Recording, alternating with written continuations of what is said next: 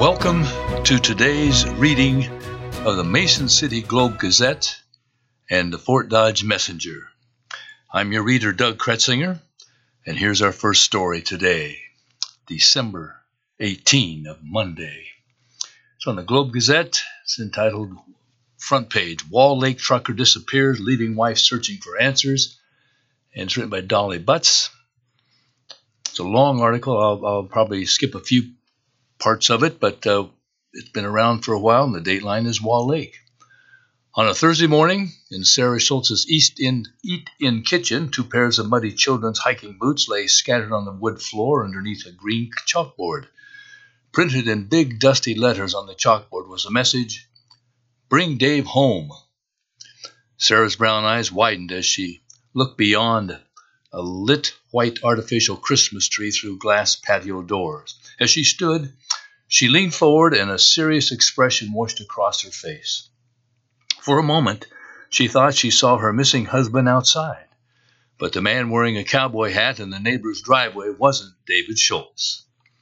Last month, the 53-year-old truck driver and father of 10-year-old twin boys disappeared under mysterious circumstances. His red, Peterbilt semi with white stripes was found the afternoon of November 21st, parked in the middle of the northbound lane of County Road N14, not far from where it intersects with D15 in northeastern Sac County. The trailer he rents was loaded with pigs, but David was nowhere to be found on that stretch of paved roadway, which is flanked by cornfields. A number of farms are visible from all directions, along with wind turbines several miles off to the east. "I want my husband. It's exhausting. It's awful," Sarah said, sobbing as she clutched a plaid flannel shirt jacket that belongs to her husband. A similar jacket was found in a ditch on the side of the road opposite David's truck. She gave him the jacket that last Christmas.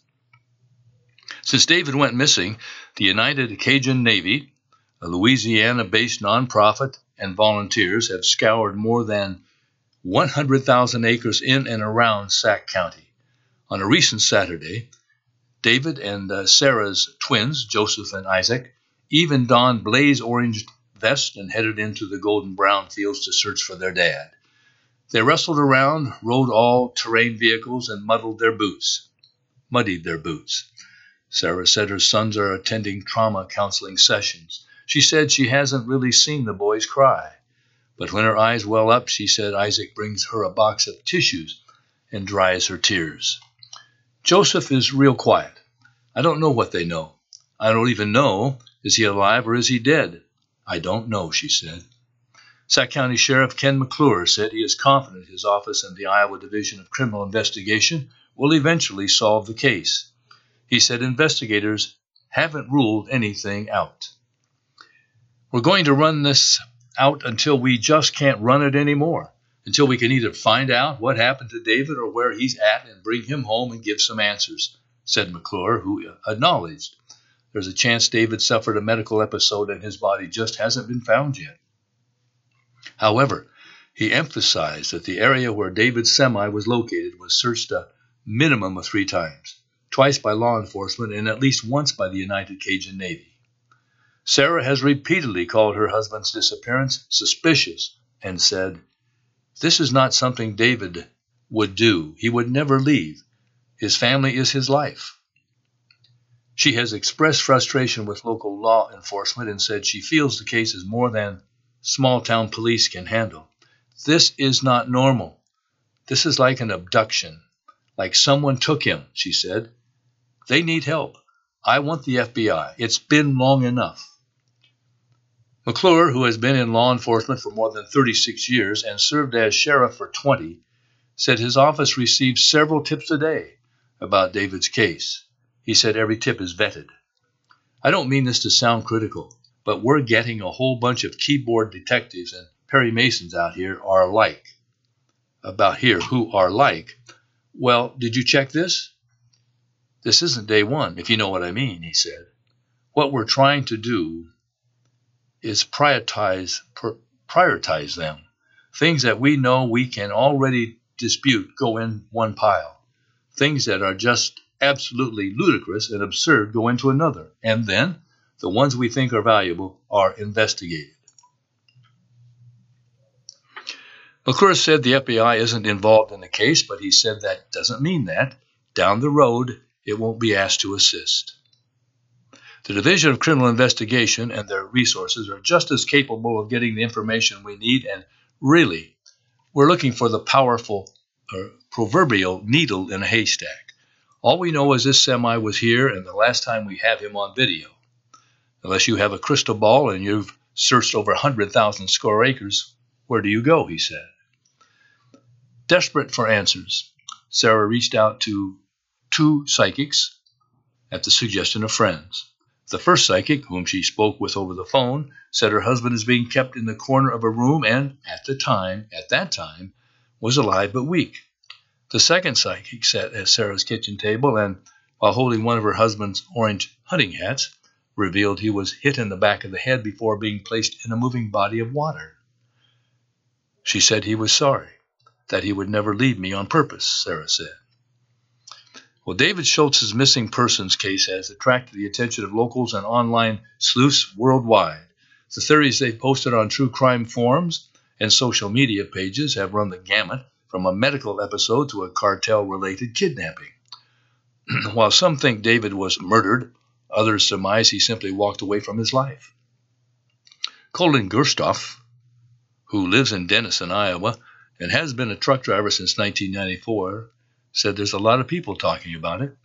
There's just a lot of things that just don't quite line up right with the whole deal, Gerstorf said, standing outside Casey's on the outskirts of Early, Iowa. He held a slice of pizza in one hand and disposal coffee in the other, not far from where the regional grain truck he drives was parked.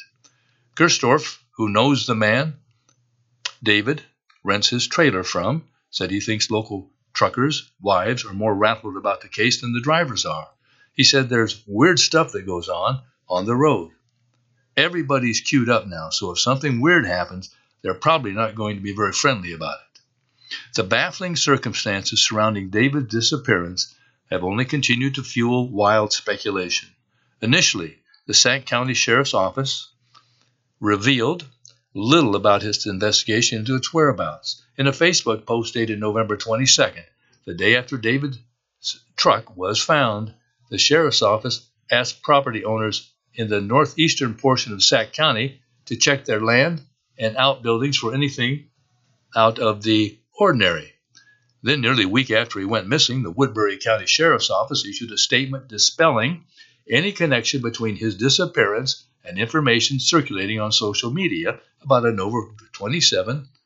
November 27 traffic stop near Highway 20 and the bypass. A 31-year-old North Sioux City man who was reportedly driving recklessly near Mobile was subsequently arrested for possession of cocaine and felon in possession of firearm. On December 9, McClure released a detailed account of David's last hours before he disappeared. He noted that David was not the David Schultz who had a one-way flight booked from Minneapolis to Phoenix late in the afternoon, November 21. He also said David had not legally gone through a U.S. border crossing. According to McClure, a Sac County secondary roads employee called in David's truck at 3:04 p.m. on November 21. After it was discovered parked on the traveled portion of the road at the intersection of D15, 190th Street, and N14, Union Avenue. David's semi had reportedly been sitting there since the early morning. Truck was shut off, the lights were off, and the key was in the ignition. Deputies found David's wallet and cell phone inside.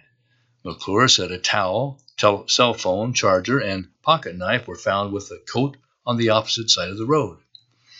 Sarah last saw her husband about 7:30 p.m. November 20. She said he had been working all day and asked her to grab him a change of clothes.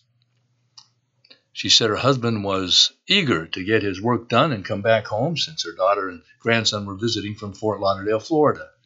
However, at 10 a.m. the next day, Sarah found the man David rents his trailer from on her doorstep. He said, "Have you spoken to Dave?" she recalled. I said no.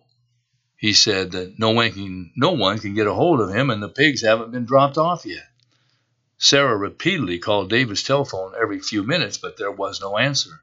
And at 4:30 p.m., she said the law enforcement officers called her from David's phone, and she headed out to the site where his truck was found. Following the discovery, county investigators searched the area on foot and with a canine, which tracked David's scent to a field drive. McClure said the track wasn't very long. The sheriff's office requested assistance from the Iowa State Patrol Air Wing Unit. State Patrol pilot flew the surrounding area but did not detect a heat signature consistent with the person. For the next 2 days, law enforcement, area firefighters, and volunteers expanded the ground search on foot and used drones. Nothing of significant value was located, according to McClure. And to further the search, McClure said Sac County Sheriff's detectives and Lakeview Police traveled to the Eagle Grove area in Wright County and, with help from the Wright County Sheriff's Office, found the hog in confinement David was supposed to load up from. Investigators learned David had picked up his load, but he had been late to arrive. His truck was the last truck loaded. He left at about 10:50 p.m. Sarah said her husband throws his wallet on the dash rather than keeping it in his pocket, which would be bad for his back. She said law enforcement officers showed her the wallet, which contained David's driver's license, and she said it held at least $2,000. From what she can tell, nothing was missing from it. He starts off the week with about $2,000. You want to have it for emergencies. He doesn't use credit cards, she said.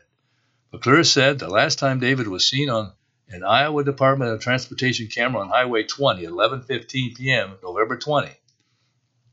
He was heading west of marker 126, a truck stop and convenience store just east of Fort Dodge.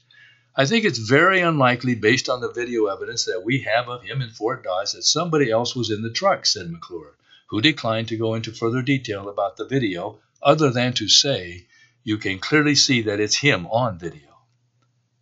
At some point in David's journey, McClure said, cell phone data shows him arriving at the intersection of highways 20 and 71 at about 12:18 a.m., November 21. The data shows the phone traveling north to where the truck was found and suggests the truck may have been there since 12:40 a.m.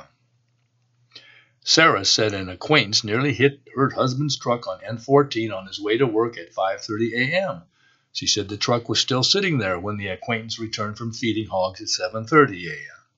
He knows Dave's a good trucker. He thought Dave had it handled and didn't think much of it, she said. And while searching for David on December 2, one of the United Cajun Navy's teams found the remains of a missing Rockwell City man, 54-year-old Mark Edward Reisberg, on a wooded abandoned property southwest of Jolly. Early on, social media users tried to tie the disappearance of the two men together. Reisberg's body was found in the Chrysler PT Cruiser.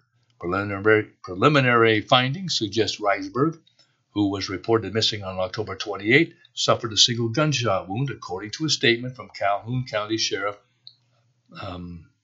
Pat Riley. Riley said Reisberg's body was sent to Iowa's office on the state medical examiner for autopsy, and the foul play was not suspected. We skip to the end of the article now, where it starts with a quote. It's hard work doing livestock like that. He's 53, but he's spry. He can run. He can jump. He's young at heart, she said of David, his wife said of David, who takes pride in being able to transport 5 loads of hogs a day. And, quote, she says, he can outwork a young man, and he's proud of his work ethic. And here's the other article on the front page of the Gazette.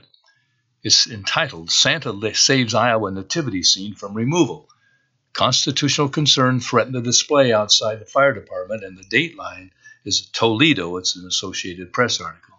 A Santa figure saved an Iowa Farm Department's nativity scene from being shut down following complaints that the display might violate the U.S. Constitution. The display in the central Iowa city of Toledo was moved to a retired firefighter's nearby town last week after an atheist group raised concerns that the Christian depiction at the public fire station violated the First Amendment's prohibition on government agencies favoring one religion over others. Cedar Rapids station KCRG-TV reported Friday. The U.S. Supreme Court in 1984 ruled that manger scenes are allowed on government property, depending on the context of the displays during the Christmas season and whether they have a secular purpose.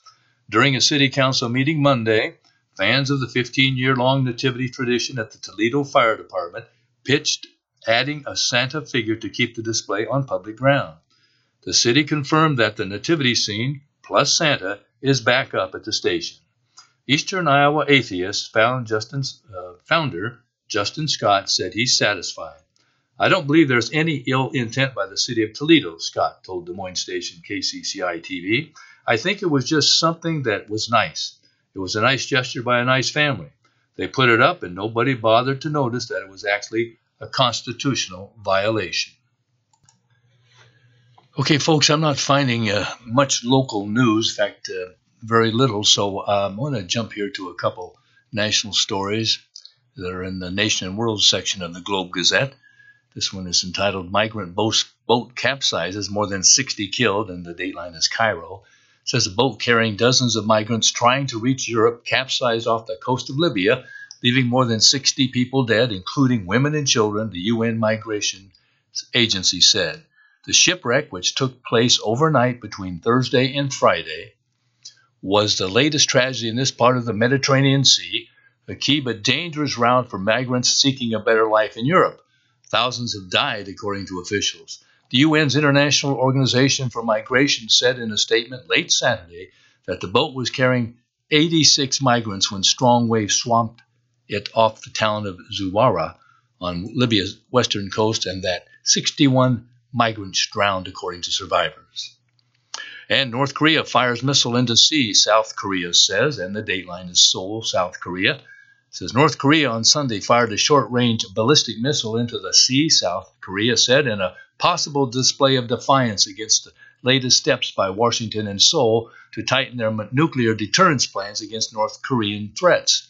South Korea's Joint Chiefs of Staff said the missile was fired from an area near the North Korean capital of Pyongyang at around 10:38 p.m. and flew 354 miles before landing in the sea. The South Korean military said it was sharing the launch information with the United States and Japan to further analyze the details while maintaining readiness against the possibility of additional North Korean military activities. It criticized the launch as a clear violation of UN Security Council resolutions. Briefly, an Asian summit, leaders from Japan and the 10-member Association of Southeast Asian Nations at a special summit Sunday in Tokyo adopted a joint vision that emphasizes security and economic cooperation while respecting the rule of law amid growing tensions with China in regional seas. Severe weather, a storm dumped up to 5 inches of rain Sunday across Florida, flooding streets and forcing the cancellation of boat parades and other holiday celebrations before moving up the East Coast and causing coastal flooding in South Carolina. A Los Angeles area church was destroyed in a massive fire early Sunday, just hours before a celebration that was set to include a Christmas play and a toy giveaway. No injuries were reported. We jump to Serbia, where Serbia's governing populist claimed a sweeping victory Sunday in the country's parliamentary election, which was marred by reports of major irregularities both during a tense campaign and on voting day. And we go back to Minnesota, where police in Marshall, Minnesota, say an officer shot and killed a man early Sunday after spotting him stabbing a woman. Police said in a news release that the officer used a taser on the man after seeing a woman being stabbed. Ultimately, shots were fired and the suspect died at the scene. The woman was in critical condition. And police in Texas are trying to determine who injured 3 bystanders as officers shot and killed a man who pointed a firearm at them late Saturday at a bar in an Austin entertainment district. Interim Austin Police Chief Robin Henderson said they were trying to determine who shot the bystanders. That's an Associated Press article. Here's an article titled Border Security Talks Grind On. It's an Associated Press article. Lisa Mascaro and Stephen Groves wrote this. It says, deal is key to more aid for Ukraine and other U.S. security needs. Dateline is Washington. Time slipping. White House and Senate negotiators struggled Sunday to reach a U.S. border security deal that would unlock President Joe Biden's request for billions of dollars worth of military aid for Ukraine and other national security needs before senators leave for the holiday recess. The Biden administration, which is becoming more deeply involved in the talks, is facing pressure from all sides over a deal. Negotiators insist they are making progress, but a hoped-for framework did not emerge. Republican leaders signaled that without bill text, an upcoming procedural would likely fail. The talks come as Donald Trump, the Republican presidential frontrunner in 2024, delivered alarming anti-immigrant remarks about blood purity over the weekend, echoing Nazi slogans of World War II at a political rally. They're poisoning the blood of our country, Trump said about the record numbers of immigrants coming to the U.S. without immediate legal status. Throughout the weekend, senators and top Biden officials, including Homeland Security Secretary Alejandro Mayorkas, worked intently behind closed doors at the Capitol to strike a border deal, which Republicans in Congress are demanding in exchange for any help for Ukraine, Israel, and other national security needs. Mayorkas arrived for more talks late Sunday afternoon. Every day we get closer, not farther away, said Senator Chris Murphy, the Democrat of Connecticut, as talks wrapped up in the evening. Their holiday recess postponed, Murphy and Senator Kirsten Sinema, the Arizona Independent, acknowledged that the difficulty of drafting and securing support for deeply complicated legislation on an issue that has vexed Congress for years. Ahead of more talks Monday, it is becoming apparent any action is unlikely before year's end. Republican Senator Lindsey Graham of South Carolina said senators don't want to be jammed by a last-minute compromise reached by negotiators. We're not anywhere close to a deal, Graham said Sunday on NBC's Meet the Press. Graham predicted the deliberations will go into next year. He was among 15 Republican senators who wrote to GOP leadership urging them to wait until the House returns January 8 to discuss the issue. Top GOP negotiator Senator James Lankford of Oklahoma and Senate Republican leader Mitch McConnell also signaled in their own letter Sunday that talks still had a ways to go and that this week's planned procedural vote would likely fail. The Biden administration faces an increasingly difficult political situation as global migration is on a historic rise, and many migrants are feeling persecution or leaving war-torn countries for the United States. The president is being criticized daily by Republicans led by Trump, as border crossings have risen to levels that make even some Democrats concerned. But the Biden administration is considering a revival of Trump-like policies, is drawing outrage from Democrats and immigrant advocates who say the ideals would gut the U.S. asylum system. Folks, I'm going to read a little NFL roundup. I don't see any local sports on the paper today, so I want you to know the Bucs win to stay atop the division. They were in. Texans are 19. The Titans were 16. That was an overtime game. The Browns beat the Bears 20-17. That was a close one. The Dolphins 30 over the Jets, who 0. The Panthers got 9. The Falcons 7. That was a tight game. The Saints 24-6 over the Giants. The Chiefs beat the Patriots 27-17. The Bills beat the Cowboys 31-10. 49ers were 45 and the Cardinals were 29. The Rams beat the Commanders 28-20, and the Ravens outdid the Jaguars 23-7. And that's kind of a wrap-up of that. Here's a brief note. The Jets outster May Mix. Rodgers returns to Miami Gardens, Florida. The very slim opening the New York Jets had of keeping their playoffs hopes alive closed with an epic dud, and it might have added the chances of Aaron Rodgers making a late-season return from a torn Achilles tendon. A week after their 30-6 win over Houston, Zach Wilson and the Jets hoped that dominant performance would catapult a run that would end the franchise's 12-season playoff skid, NFL's longest active drought. Instead, They were eliminated following an embarrassing 30-0 loss against the Dolphins on Sunday after both Houston and Cleveland won their games. The loss assured a sixth consecutive losing season for the Jets.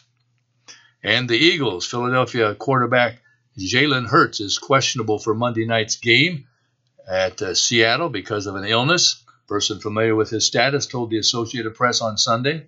The person speaking on condition of anonymity, because the injury report hasn't been released yet, said Hurts will travel separately from the team.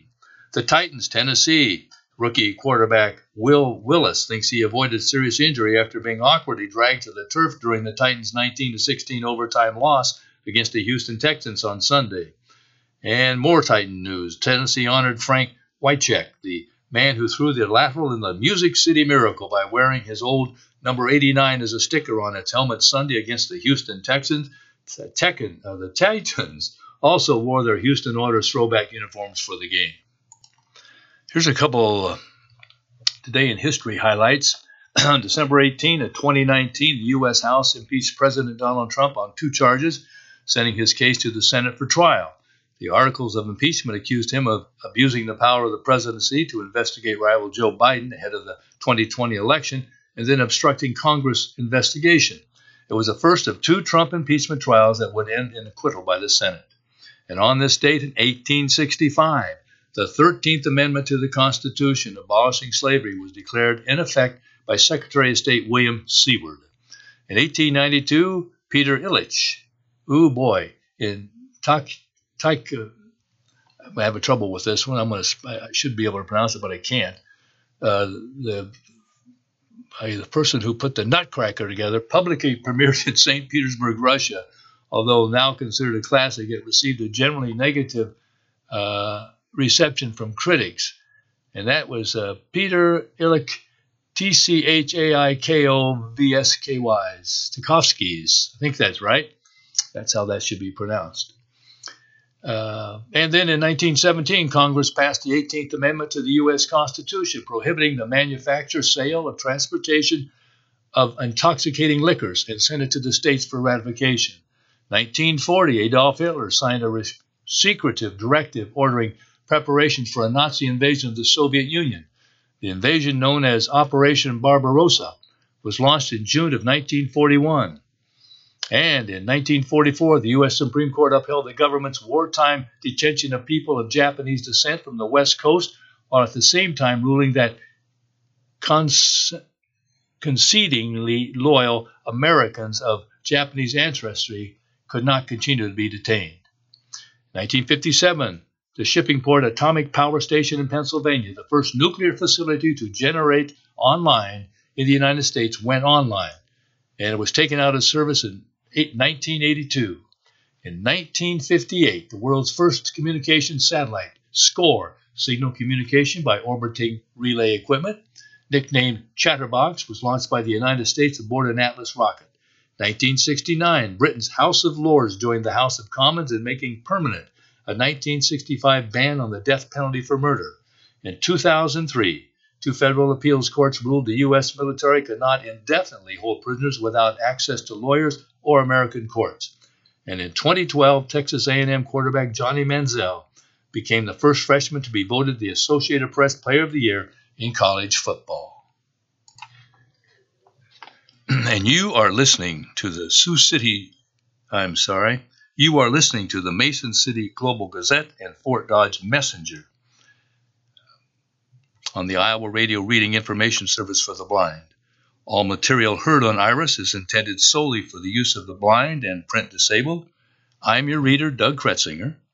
If you have any comments on this or any other Iris program, give us a call at 515-243-6833. And now we're going to turn to the Fort Dodge Messenger paper for Monday, December 18.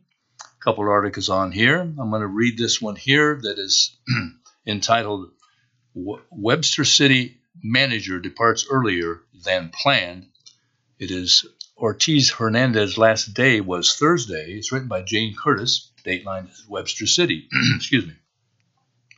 Daniel Ortiz Hernandez, the outgoing city manager of Webster City, formally left the city's employ Thursday, roughly a month earlier than stated in his original resignation email to the City Council and staff. I wanted to inform the Council that this week will be my last week in the office, he said in a December 11 email that was shared by Webster City Mayor John Hawkins. When I submitted my notice of resignation, I made reference to using my accumulated leave time. I have a sufficient balance built up that would cover the remaining time in lieu of carrying over and drawing down any leave over the next several pay periods. I am electing to just take the lump sum amount minus 50% of moving expenses owed to the City of Webster City per my employment agreement as part of my final paycheck for the pay period ending this Friday and paid on Friday, December 22 of 2023. The Council formally accepted Ortiz-Hernandez's resignation at its November 6 meeting. It was then stated that it would be effective January 18 of 2024. Ortiz-Hernandez has accepted a position as the Assistant City Manager for the City of Ennis, Texas. Webster City lost its Assistant City Manager, Diana Bishop, last Tuesday, and she announced her resignation in November shortly after Ortiz-Hernandez. She was being considered for an interim city manager position and as a candidate in the formal search for a new city manager, according to Hawkins. All this means tonight the City Council of Webster City plans to go into closed session during its meeting and will likely choose an interim city manager from a field of more than a half a dozen candidates who have expressed interest, Hawkins said. The meeting begins at 6 p.m. in the council chambers of City Hall, 400 2nd Street in Webster City. With the exception of the closed session, this meeting is open to the public. A more formal search for a permanent city manager is ongoing. Ortiz-Hernandez served as the city manager in Webster City from 2016 to 2018 when he returned to Webster City in 2021 from Wasco, California, where he served as city manager. He requested that his colleague, Diana Bishop, also be hired as Webster City's Assistant City Manager. She was Public Works Director for the City of Wasco, California. Jeffrey Sheridan, the city manager who replaced Ortiz-Hernandez in July of 2019, was released from his position in December 2020, online records show. He was hired following a long search to find Ortiz-Hernandez's replacement. Sheridan was serving as a town manager for the town of Lowell, Indiana, when he was hired for the Webster City position. This next article is on the front page also. It's called Faith in Action. High school senior and Army recruit Josiah Lott reflects on night of devastating fire, written by Kelby Wingert. Josiah Lott had a couple of very, very bad weeks back in October, but you'd never know it from the positive outlook on life that the senior at Harvest Baptist School has. It was late on Saturday night, going into Sunday morning, when Lott heard a knock on the door of his family's apartment. It was his next-door neighbor, and something was wrong. The neighbor's apartment was on fire, and the fire department was on its way. "I don't panic," Lott said. "I assess the situation and know that because everything's connected through the vents, the fire is going to spread. I knew automatically that everything is going to burn up."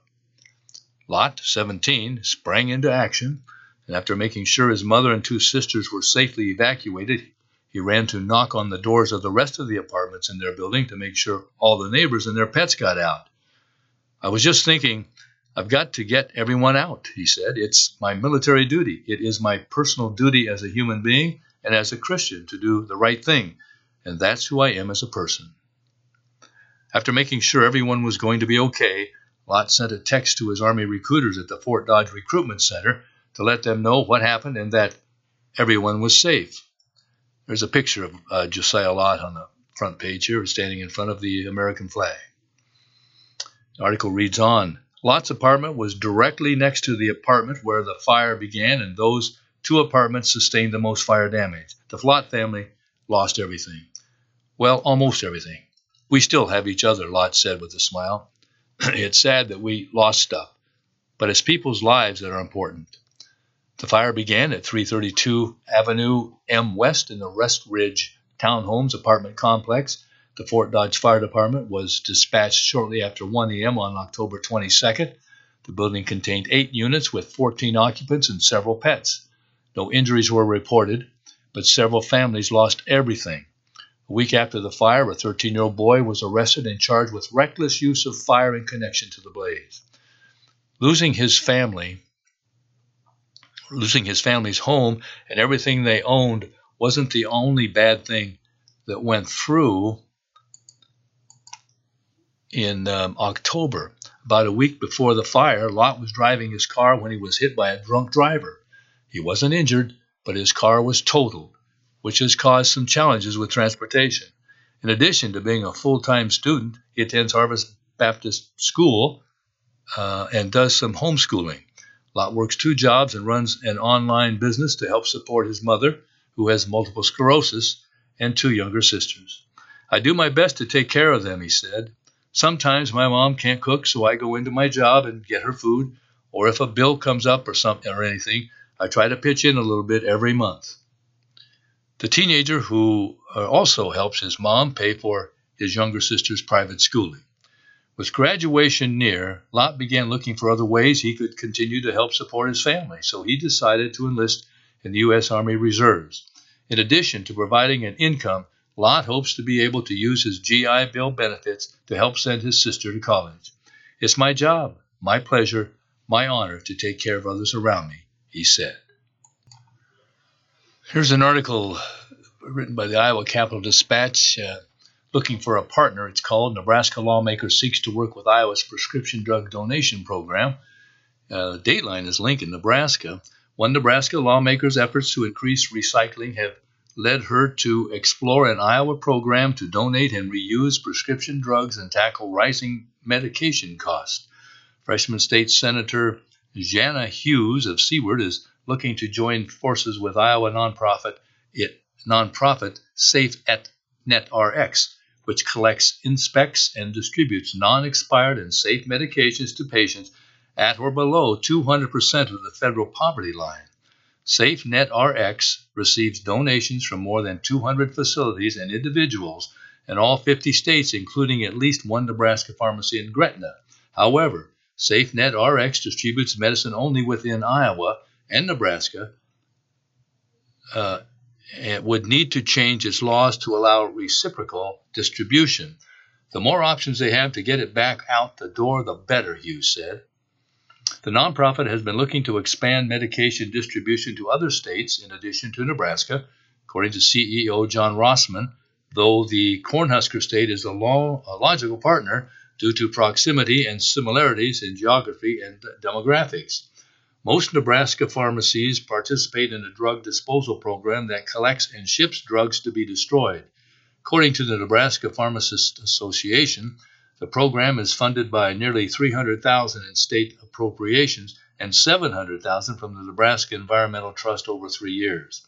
The program seeks to prevent drugs from going into landfills or water systems and includes all unused drugs, including non-expired meds. It is just sickening that we are destroying perfectly good medications, Hughes said. Hughes has been examining ways to increase recycling in general, and donated medicine would be an extension of those efforts, she said.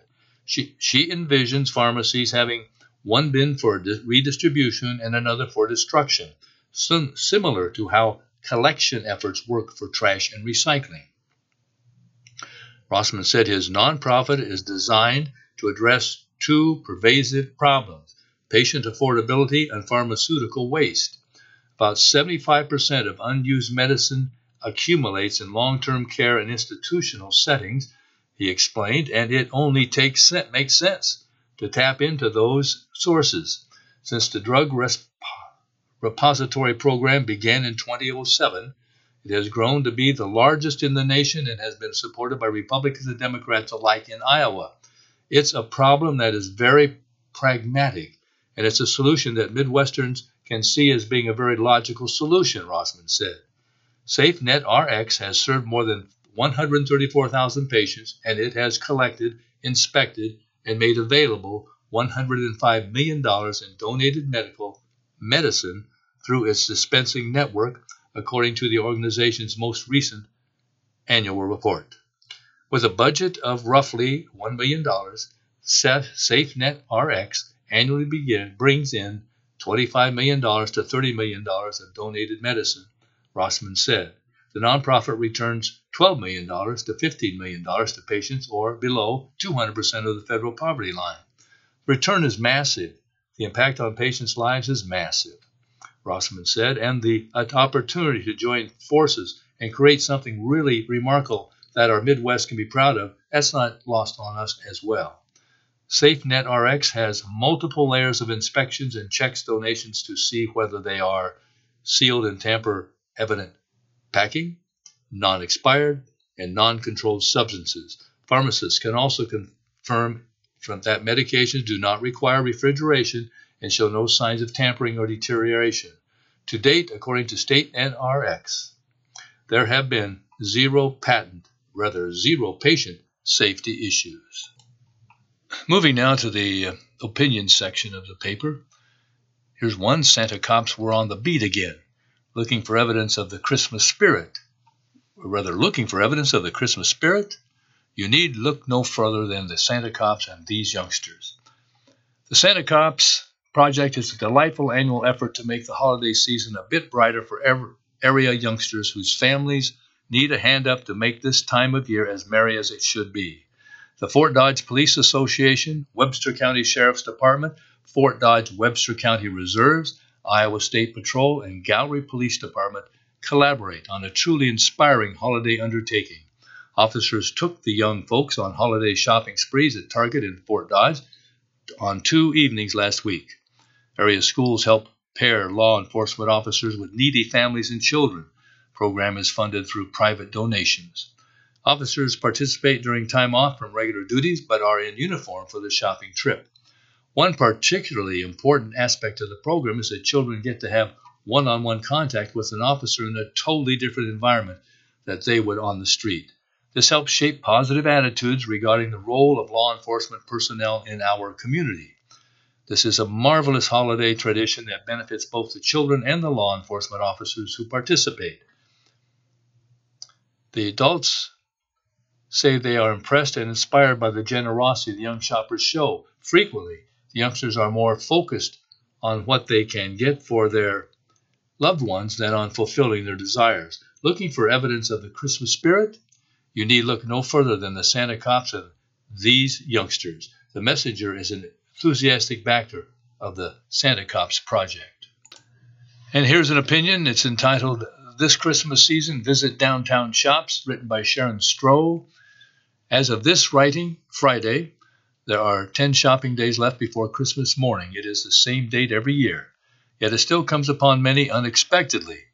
By then, shoppers are usually running out of steam and are frustrated with gift opinions or shipping deadlines and delays. But when you shop on Main Street, everything changes. There is a meme on Facebook most recently that says, all I'm saying is, I've never had to do self-checkout at a small business. Wow, that one hits home. In fact, according to American Express, the founder of Small Business Saturday, 54% of holiday shoppers say that small business provide better customer service than large retail stores. You know what else they have to say about shopping in your Main Street neighborhood? By spending money at a small business, shoppers can help keep the business open for the rest of the year. Fourth quarter earnings sometimes account for up to 50% of a small retailer's income. By spending money at a small business, shoppers can help keep the business open. According to the National Retail Federation, in 2022, shoppers spent $4.9 trillion on retail purchases, a 7% year-on-year growth. Consider these two stories. Hobby Lobby was once the idea of a husband and wife with only $600 making miniature picture frames in their garage. It took 2 years to move into a 300-square-foot location. Today, they have 900 stores and 43,000 employees in 48 states.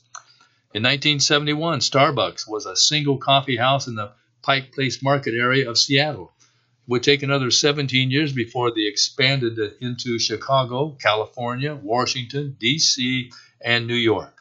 And now they have storefronts in Japan, China, and Russia. There's no reason to believe that any downtown merchant doesn't have the capacity to grow beyond their wildest dreams if they choose. Fort Dodge's Main Street District has 34 retail shops plus 17 food, beverage, entertainment locations. That makes 51 donations for shop destinations for shopping and dining downtown, several of which are within walking distance of one another.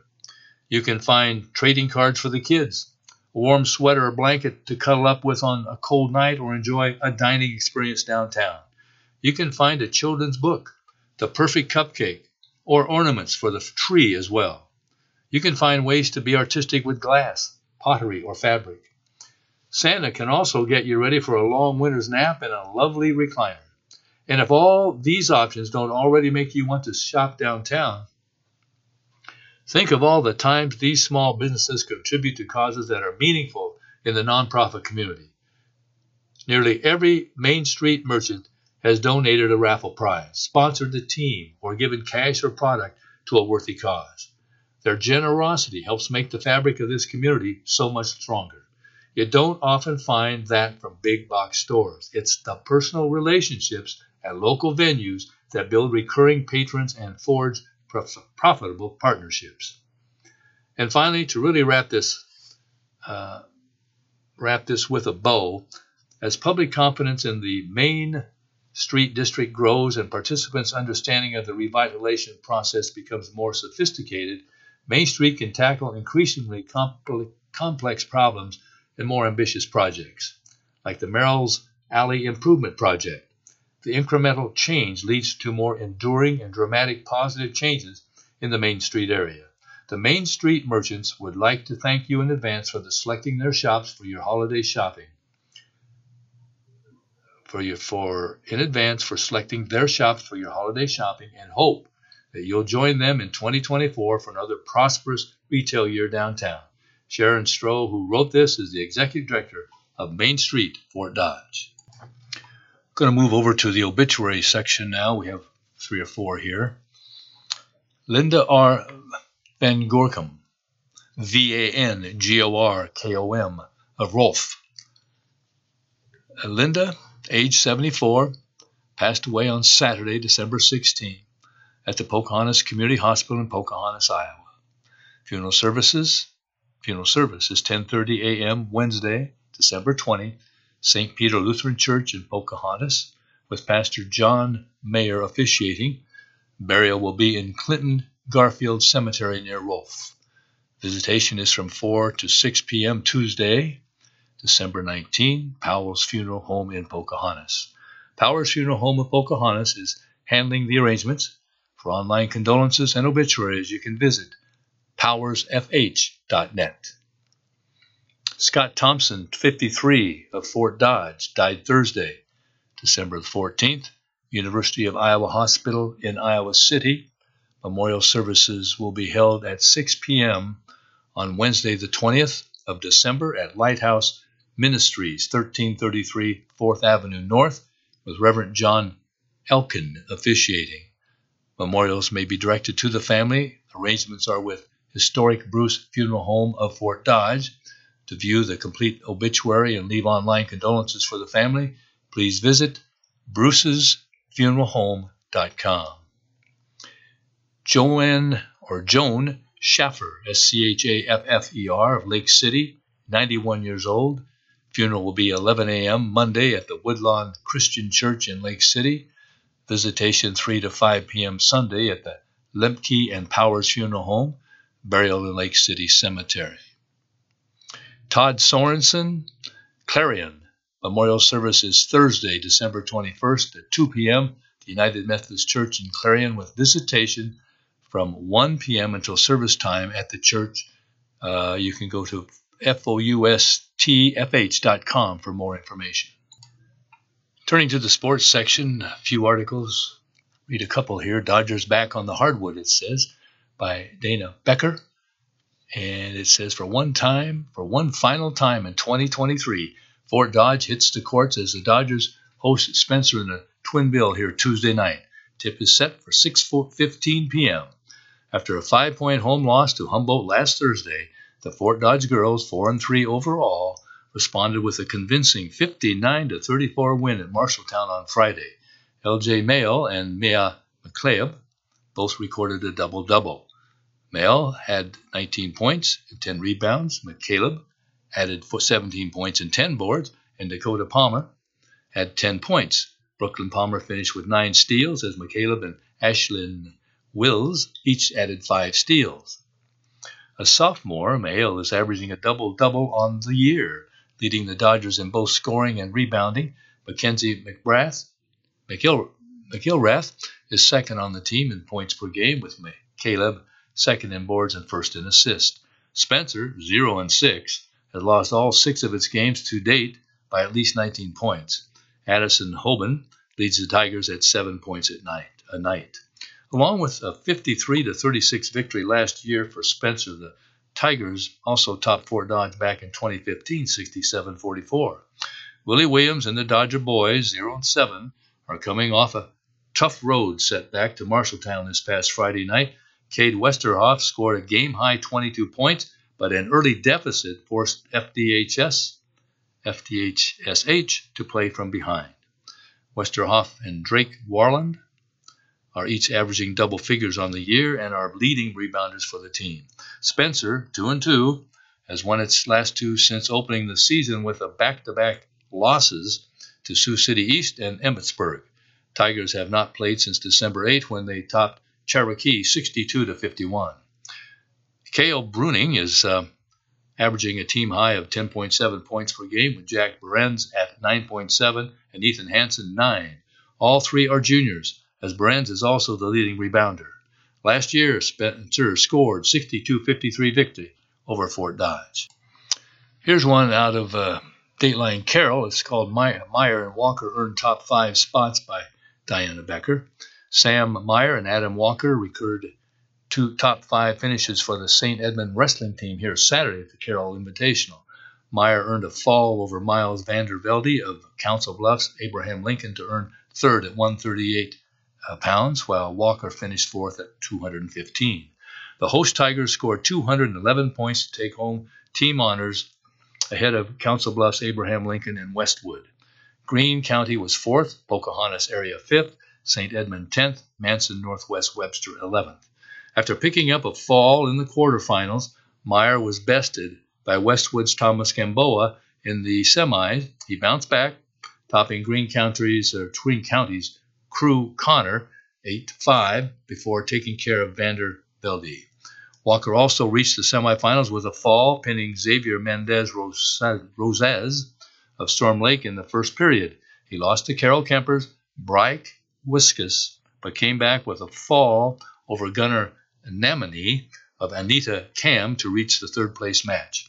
Kinnick Henning went 1-2 on the day, earning a fall before being knocked out of the medal round at 132 pounds. For Greene County, Jaron Jacobs was crowned the champion at 106 pounds. Brent Denhart won the title at 165, and Zeke Binkley, Jackson Turner, and Marcus Ball each placed second. Dominique Algetz and William Lawson went back to back for Pocahontas area, taking home gold at 144 and 150. Algetz, who is now 14-2 on the year, down Brinkley in the finals 3-2, while Lawson, who sits at 16-2, bested Turner 6-2. Ryan Panbecker was third, with Cohen Hammond and Ryan Summerlot each placing fourth for the